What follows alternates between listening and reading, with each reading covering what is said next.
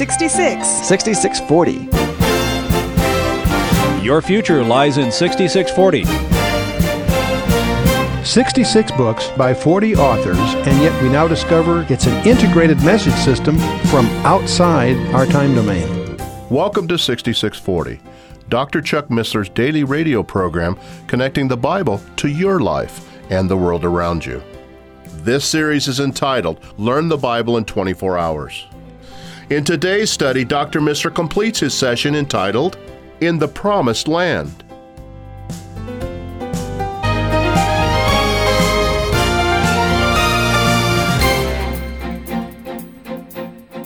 Because I had trouble with this. Here's the molten sea, 10 cubits from one brim to the other, and it was round all about, and its height was 5 cubits, and a line 30 cubits did compass it round, the circumference. In the Hebrew, it's misspelled.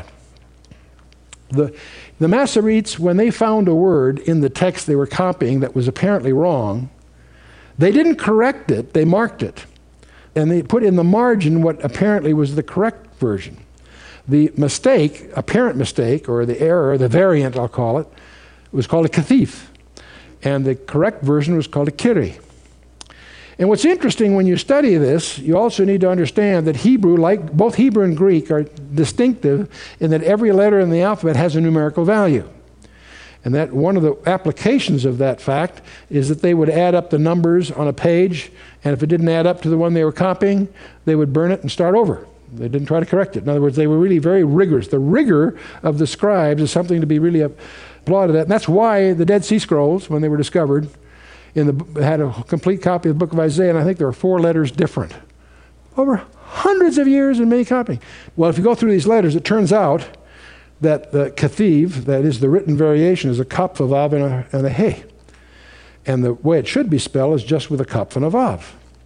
Now, a kaf and a vav would be, the value for kiri should be 106.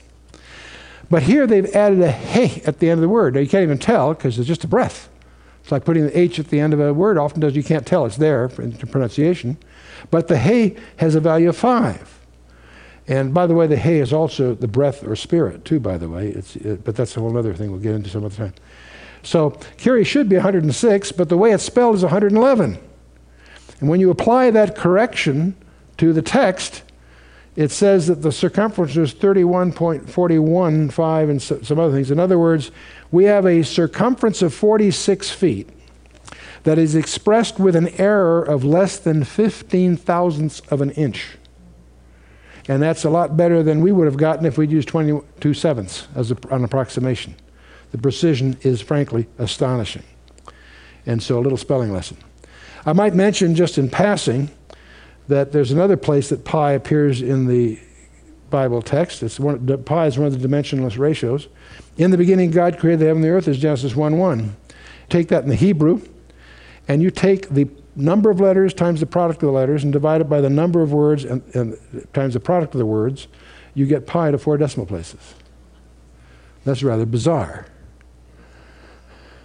There's another place in John 1:1. If you do the same thing with John 1:1, you get the value of E, the base of Napierian logarithms, another dimensionless constant in the universe, to 4 decimal places. But let's move on. So that's pi. Interesting. I don't know what you do with that. I just throw it in there to, no extra charge. Okay. Solomon was personally very brilliant, but he lacked moral vigor. Very bright guy, but he lacked commitment. He was, of course, excessively self-indulgent. There it goes again. So historically, he ruled at the peak of Israel's prosperity. The Queen of Sheba visited him because she'd heard rumors and couldn't believe it. When she gets there, she found out that the half wasn't told her. Very famous event. The affluence, the commercial success of Israel. The peace, they enjoyed peace. There was no war. They really were, it was at their peak. But it's interesting how Solomon is always, later on, historically, always referred to adversely. Solomon in all his glory was not arrayed as one of these lilies and so forth. It's always used as a measure, but in an adverse sense. It's very strange. Now, there are many parallels people try to draw between the millennial reign and Solomon's reign, but there's also some strange hidden negatives. It's interesting that there were 6 steps to his throne. It's interesting that his salary was 666 talents a year. In fact, the 666 only appears twice in Scripture. Twice it appears as Solomon's salary, and of course it takes fabled implication from the 18th verse of Revelation 13. But so Solomon really represents the zenith of the kingdom. They owned Mediterranean all the way to the Euphrates, from the Red Sea and Arabia to Lebanon. The tributary states were held in subjection. The Canaanites became peaceable subjects or useful servants, so they were subjected. The immense treasures that were under David were supplemented with excessive, in fact oppressive, taxation. In fact, that's where Rehoboam makes a big mistake. When Solomon dies, he even increases the taxes worse, and that leads to the rebellion. So we have the literature of success. The foundation was in the Torah. We have the history from Moses to Samuel at this point. We have the patriarchal teaching of Job, and we'll get to that in the next session. We have the theology of the Psalms in the next session, and the practical wisdom of the Proverbs, primarily Solomon's. And then we have the mystical suggestions in the Song of Songs. And so this really sets the stage for the next session we'll be getting into. Solomon wrote 3,000 Proverbs and 1,000 songs. And he also wrote a great deal about natural history. And we'll see a glimpse of some of that in the writings that we do look at. But he failed. Because Deuteronomy 17 says that Israel's king should not multiply wealth, horses, or wives. And he did all three. He did all three. He traded in chariots and horses. That's what Megiddo was at one time, was his primary trading base. He indulged many foreign wives, 700 wives and 300 concubines. Whew. From the very nations that he was warned against trafficking at all in. Of course, obviously, many of these were just political alliances and things. As a result of all of this, it's in his regime that false gods are introduced and false worship. This is where the nation starts downhill because of its carnality, because of its false worship and the rest. So Solomon's self-life had had its full swing. In the end, he was turning away sad and sick of it all. And he writes the book of Ecclesiastes, which most people do not understand, misunderstand it. All is vanity. Ecclesiastes is actually not a pessimistic book. That may surprise you. That's its reputation. Well, we'll wait until next session. We'll take a look at it. But anyway, there's apostasy starts. He himself falls into apostasy. His excessive taxation, of course, alienates the affections of the people, and that's why Jeroboam had a good opportunity to rebel when the time came. He was led astray by his wives. He had temples built to several, to Chemosh, Moloch, and Ashtoreth, the idols of Moab and Ammon and the Sidonians to the north and Moab and Ammon to the east, on the temple grounds. This was an offense. And of course, his adversaries stirred up rebellion. And among the tribes, Ephraim in the north becomes one of the primary layers of those that are disenchanted and disaffected. So 1 Kings 11 says, "Wherefore the Lord said unto Solomon, Forasmuch as is done of thee, and thou hast not kept my covenant and my statutes which I have commanded thee, I will surely rend the kingdom from thee, and will give it to thy servant." Well, that's exactly what was predicted. That's what happened. "Notwithstanding in thy days, I will not do it for David thy father's sake, but I will rend it out of the hand of thy son.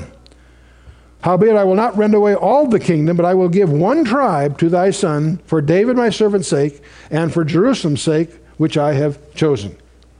Tribe of Judah. So we have the divided kingdom. Rehoboam's folly, of course, is that his advisors told him to raise the taxes even more, and he did, and that was a dumb move. And that was Jeroboam's opportunity. And so he established alternative worship centers up north for idol worship.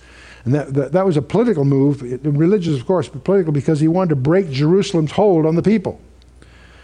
And so we had two golden calves put up, one in Dan in the north and one Bethel in the south. And we know from 2 Chronicles that when that happened, the faithful in the north migrated to the south to stay faithful to temple worship. Those in the south that were apostate anyway moved north where it was politically correct. And that's recorded in chapter 11, 2 Chronicles. So the nation split in two. The northern kingdom under Jeroboam called itself the house of Israel, and the southern kingdom under Rehoboam called it the house of Judah. He says he just had one tribe. That's a little misleading because Benjamin had already been folded in, and so is Simeon.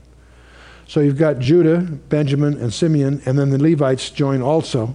So you've got 4 of the 12 south already. So you begin to notice right away that the 10 lost tribe thing is naive and not biblical. But in all of this, Elijah shows up in the last chapters of 1 Kings. He had a ministry to the northern kingdom. The New Testament speaks of him more than any other prophet. Interesting character. He appears twice in the New Testament.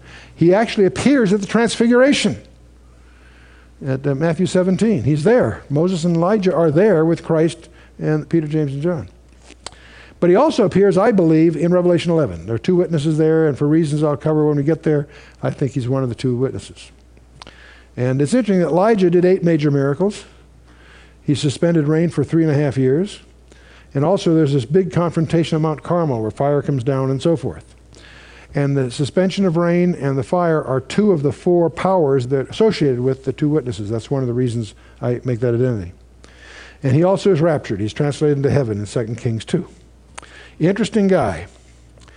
But you can't talk about him without talking about Queen Jezebel, daughter of Ethbaal, king of the Sidonians. She was the wife of the king Ahab of Israel. And there are allusions made to her in the New Testament. You need to understand her history to understand what those allusions mean.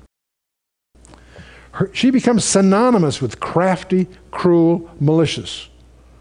And I won't make any allusions to people on the political front of that kind, but we'll go on. There's a strange little incident that occurs with Naboth's vineyard, but I believe it's very, very significant because I believe that the letter to Thyatira makes allusions to this. Naboth was a little guy who had a little vineyard, and it was not much, but it was his. The king wanted it, and Ahab just refused to sell. Naboth just refused to sell. Ahab wanted it, and Naboth didn't want to sell. So Queen Jezebel says, hey, let me handle this. Okay. So she has an inquisition, finds some accusers that accuse him falsely, and has him executed.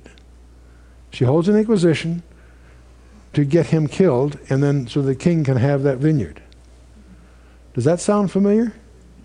Does that sound like a period of history that we all know about, called the Inquisition? 1 Kings 21, you can check it out.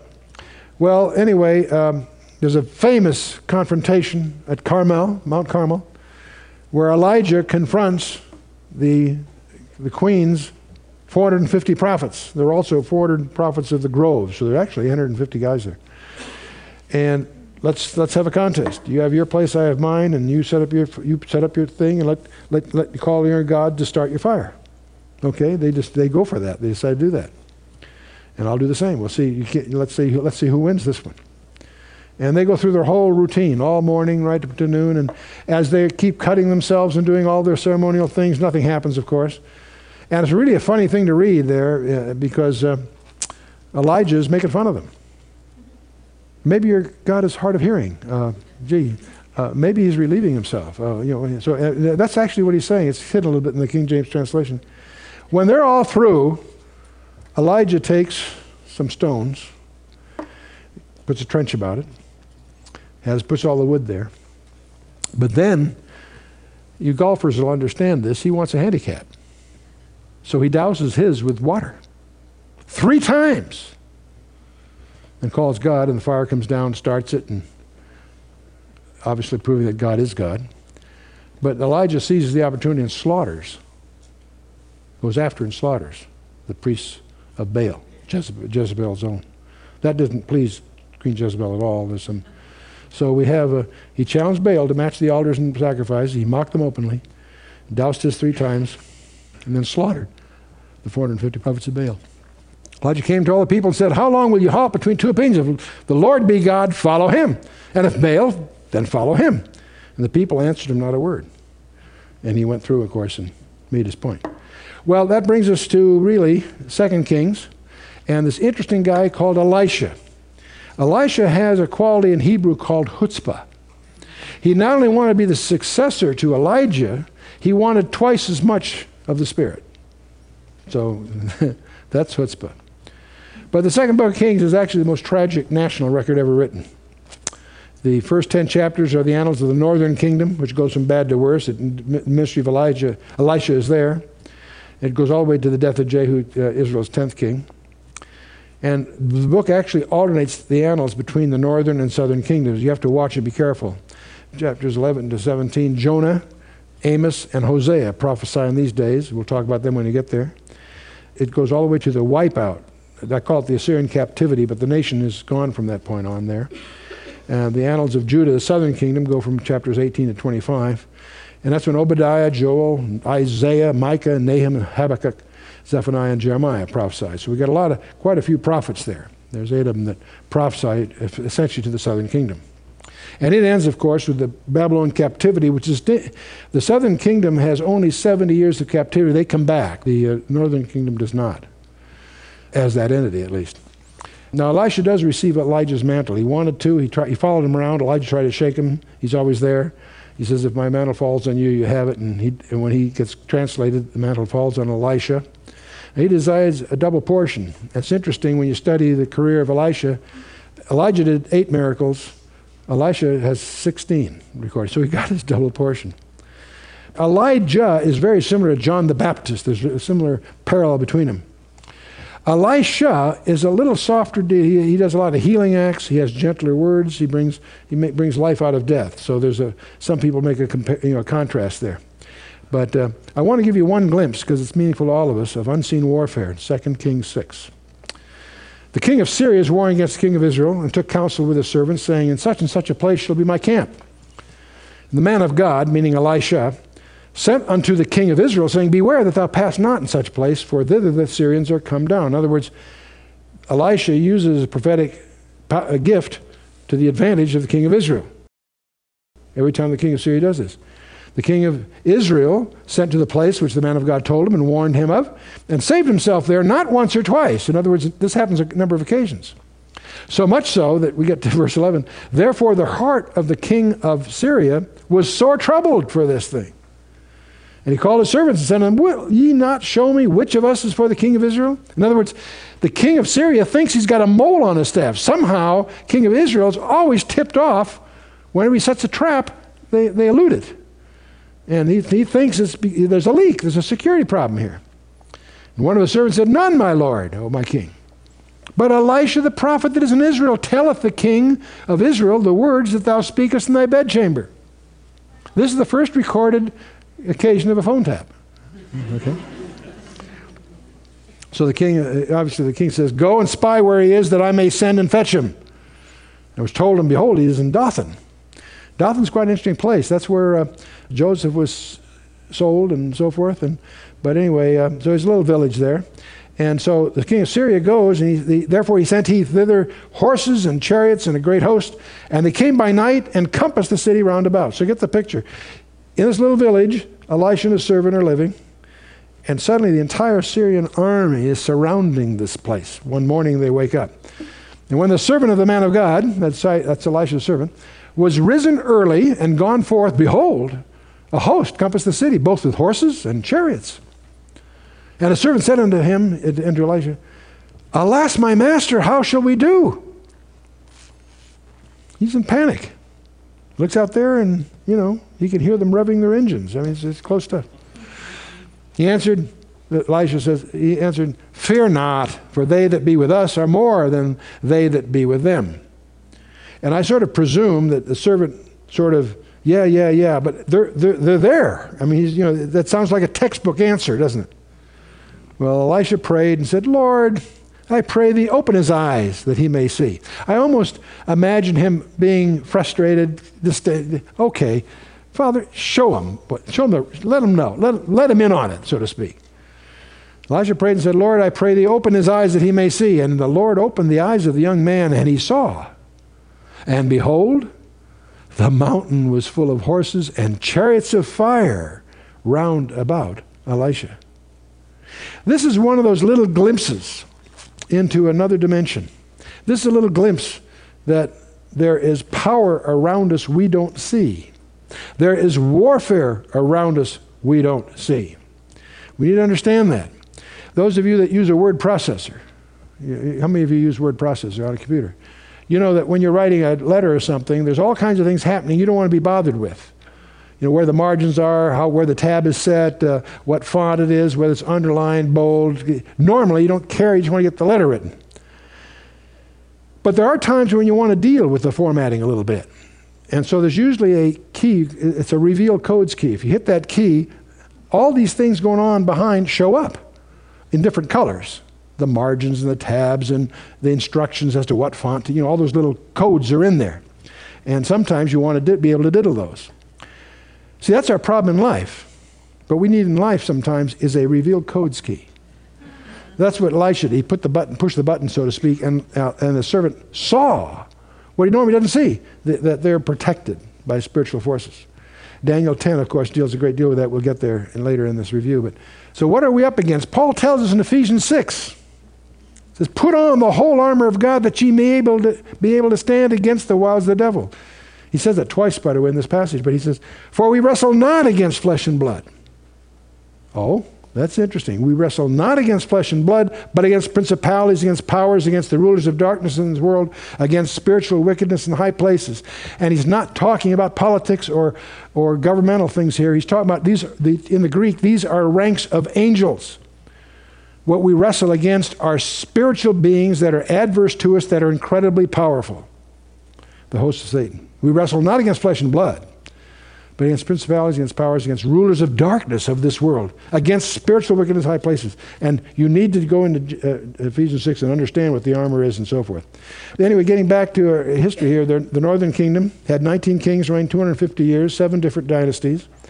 They finally go into the Assyrian captivity in 7021, never to return.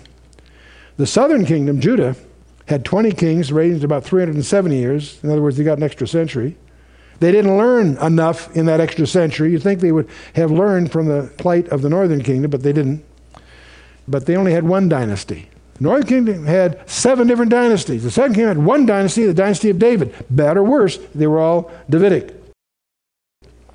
But they ultimately get put into the Babylonian captivity, but only for 70 years because of God's commitment to David. That was there for some reasons we'll come to. And if you go through all these kings and so forth, you'll discover that the northern kingdom goes from bad to worse and finally gets wiped out, and for 250 years up to 721. And the southern kingdom lasts an extra century roughly and goes into captivity, comes back from the captivity, and we'll see that when we get to Ezra and Nehemiah and so forth. And we could talk about there were some good kings. No good kings in the northern kingdom. There were a handful of pretty not so bad ones in the southern kingdom. Hezekiah, Josiah being most notable. But David is a standard of measure, and God's faithfulness and preservation all the way through. Death of Ahaziah, Joash is preserved from the usurper's sword by Jehoshaphat. Again and again, there are plots to wipe out the line, and again and again and again, there's one that's saved. Joash was saved. And childless Hezekiah under the Assyrian siege, and the blood curse upon Jeconiah was bypassed, and all these things are things we'll talk about later. The object lessons were ignored. It's interesting, Hegel is famous for saying the history of man teaches us that man learns nothing from history. And that's tragically true. With the exception of Hezekiah and Josiah, the downgrade in Judah just continued. Hezekiah was the greatest since David and Solomon. Manasseh was among the wickedness and longest reigning. It was during his reign that the Ark of the Covenant is slipped out of the country to protect it, down to under Pharaoh Necho in Egypt, and that starts a whole other line story. But the captivity of Judah and the destruction of Jerusalem are emphatically ascribed to the sovereign hand of Jehovah, or Yahweh, or however you want to say the name of God. The price of compromise. Reuben and Gad and half-tribe Manasseh had settled east of the Jordan. You remember that in the Torah? They were the first to go into captivity in 1 Chronicles 5. 13 years later, the other tribes of the northern kingdom are also deported to Assyria. The Assyrians appear to have been the most inventive of torture cruelties. And I won't go through all that, but they really invented torture. They also had a policy of replanting their captives in other areas so they would lose their national identity. The captives may not have been killed, but their identity was, because they would crisscross their captives throughout their entire empire. So there's no return from exile for the entity called Northern Kingdom. So the 10 lost tribes is a non-biblical myth that many people are involved with. The Levites emigrate to the south, according to 2 Chronicles 11. The faithful from all 12 migrate to the south, the scripture tells us. Idol worships, we can infer, migrated to the north. In any case, they were all freed by the Persians in 536 BC in any case. All 12 tribes are evident in post-exile records. That's something that most people don't realize. Ezra and Nehemiah deal with all of this. In New Testament, too, we find James and Peter deal with all 12 tribes. So the Chronicles really parallels what we've just said with an emphasis on Judah. The first book, Chronicles, talks about the house of Jehovah, and it has Israel's main genealogies, Adam to Jacob, Jacob to David, David to Zedekiah, and the tribal allotments. And it's interesting, the tribe of Dan is missing. Strangely, it's there, but not really. It's a very strange passage. There's a whole story about that, but we'll take that at another time. Of course, then the last part of it is that David's reign at Jerusalem, where he's anointed the ark of the Lord, where he brings it but incorrectly, and he learns that lesson. The covenant of the Lord, the temple of the Lord. These are all issues in Chronicles. The second Chronicles is Solomon's 40 years reign, a recap of all of that, his early establishment, the building the temple, all his glory. And then the last part, the last two-thirds of it, is the division of the kingdom, the 20 kings of Judah, and the deportation to Babylon, setting the stage for Ezra and Nehemiah. Now next session, we'll take the poetical books, Job, Psalms, Proverbs, Ecclesiastes, Song of Songs, a whole different kind of survey for our next session. You've been listening to Dr. Chuck Missler, teaching through his series entitled Learn the Bible in 24 Hours, here on 6640.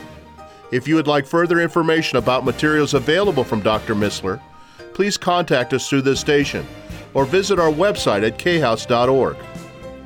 Until next time, when Dr. Missler continues this series, may God bless you with the knowledge of His Son, Jesus Christ, as you study His Word.